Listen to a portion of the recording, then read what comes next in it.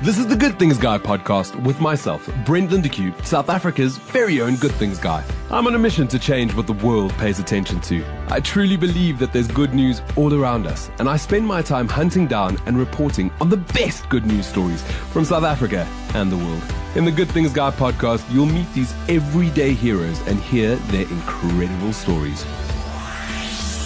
There are the cutest teddy bears being made locally, which not only create jobs, but also much needed awareness for rare diseases, South Africa. The Rare Bear Project is all about supporting their community, from providing support to their rare families, to creating jobs and income generating opportunities to the women of Kaya Sands. 100% of their income goes straight back into the project. Megan Tony Hunter has joined me in studio this morning to chat more about the incredible project and rare diseases in South Africa. Megan, great to have you at the Good Things Guy show. Thank you so much, Brent. It's really cool having you in my studio. Obviously, you and I have had a journey over the last couple of years where Good Things Guy has reported on a couple of stories about your life story. Why rare diseases? Why is this so close to your heart? So 15 years ago, I was diagnosed with a rare disease myself. I was diagnosed with myasthenia gravis, and it was quite a journey to get to the actual diagnosis because it's a rare disease. Your regular doctors don't know what it is.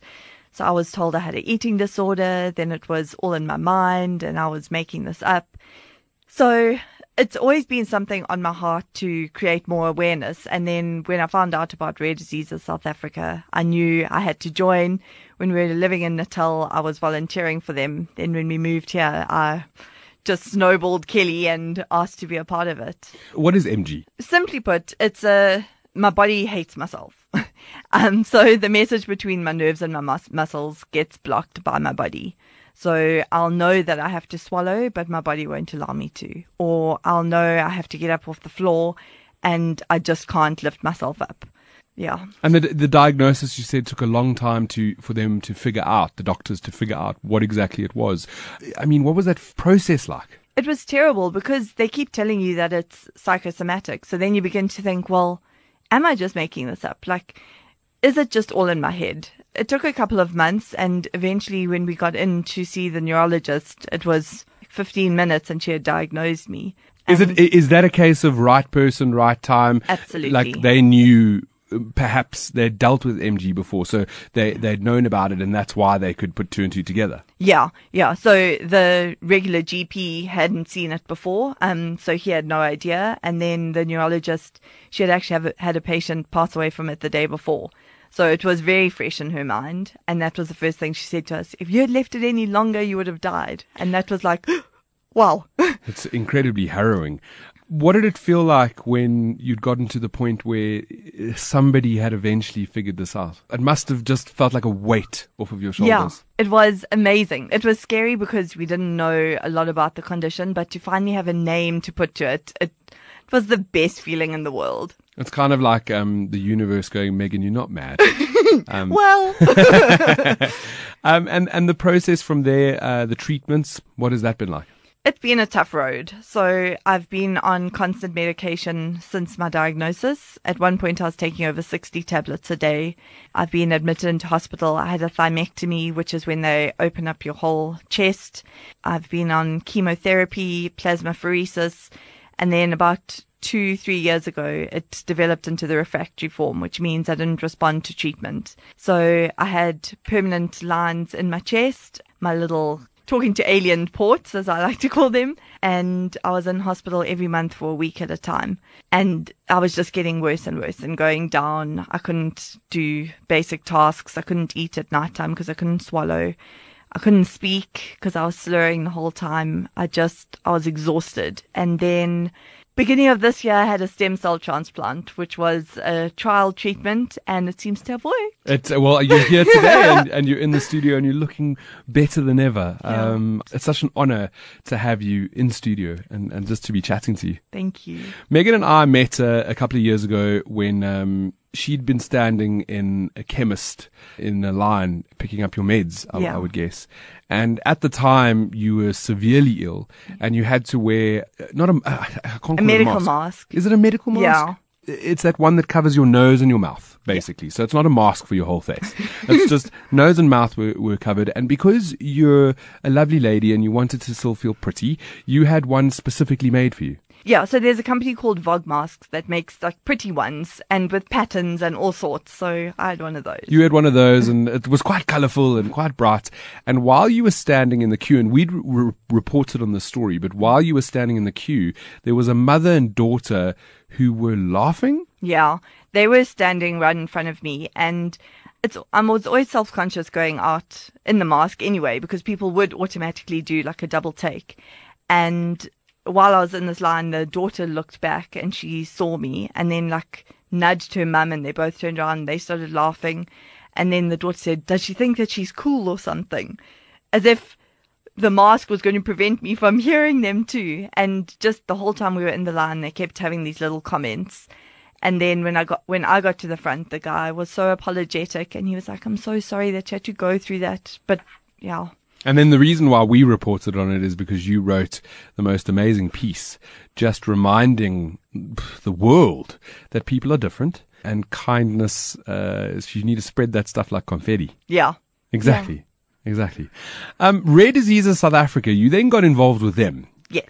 And you worked at the offices for a bit, yeah? Yeah. What is Rare Diseases South Africa? So it's a patient support. We provide support for patients. We help to give them the power to go out there and fight for themselves, to be able to go to a doctor and know about their condition, to be able to say, I need this treatment, to be able to go to your medical aid and say, why aren't you paying for this? What's going on? We've actually recently launched something called Rare Assist, which is for rare disease patients, specifically to fight with medical aids for things that aren't being paid for that actually should be. And we've saved them over 400,000 Rand so far this year. That's incredible. Yeah. That's really, pat on the back. Rare diseases in South Africa, what sort of percentage are you looking at if you look at, I don't know, the population and how many people suffer from a rare disease? So there's over 7,000 rare diseases. So there's a saying that says individually rare, collectively common. And if you were to put together all the AIDS and cancer patients in the world, there would be more rare disease patients. So there's a lot of us, but because there's so many different ones and some of them are super rare, like there are 2 people in the whole world that have ever had some. With MG, what is the percentage there? I think it's about 1 in 50,000 people. So it's one of our more common rare diseases. Okay. Yeah. And being part of the Rare Diseases South Africa community, have you found a community? Is there people that support you and sort of have helped you through your disease? Absolutely. It's so wonderful having people that understand. And like when you say, I'm tired, they not like, oh, yeah, we know, we only slept for 6 hours last night. Like they know what it's like to be sick and not to be your society's normal. And they're there for you on the good and the bad days. They celebrate with you. They cry with you. It's the best feeling in the world. I'm happy that you're happy and I can see it. With regards to your stem cell operation at the beginning of the year, you mentioned medical aids and not wanting to pay. And this is where we featured you again on Good Things Guy, because your medical aid didn't want to pay. No. For the operation. No. So what was the next step?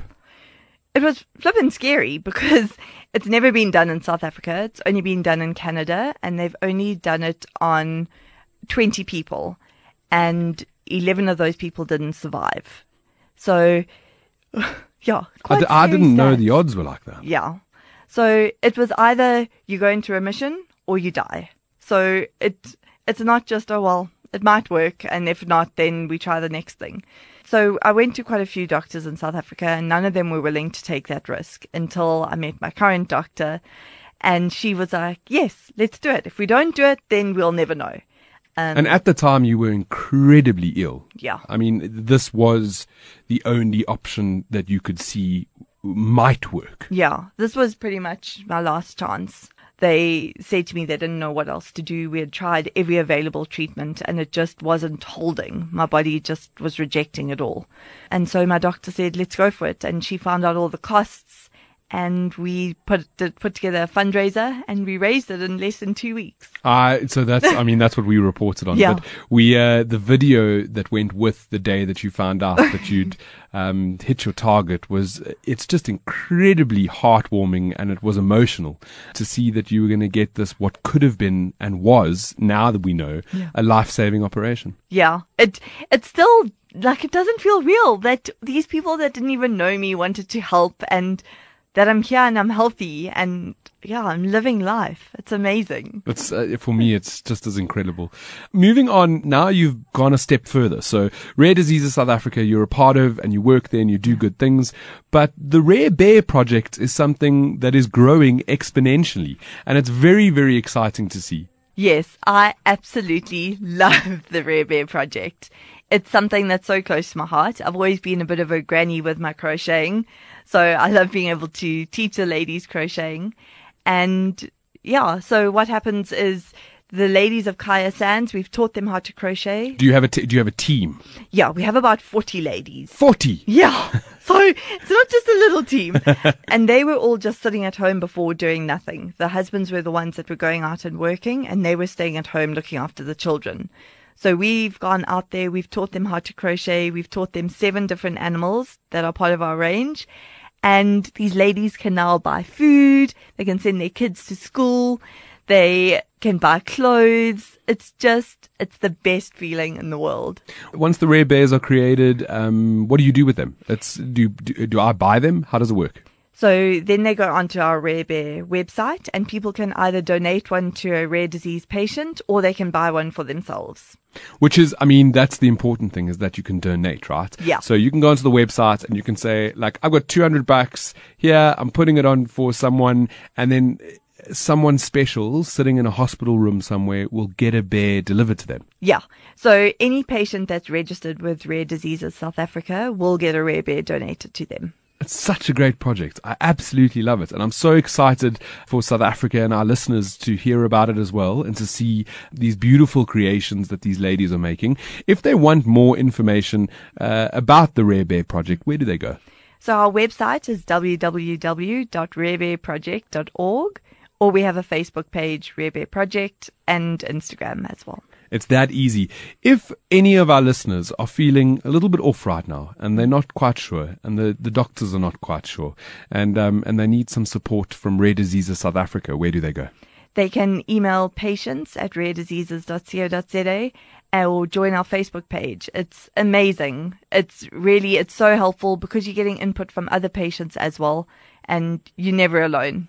You're never alone. Thank you, Megan. It's been great having you on the show. I wish you only good things. Thank you. That's it. Wishing you only good things. And for more good things, visit www.goodthingsguy.com. Okay? Love you. Bye.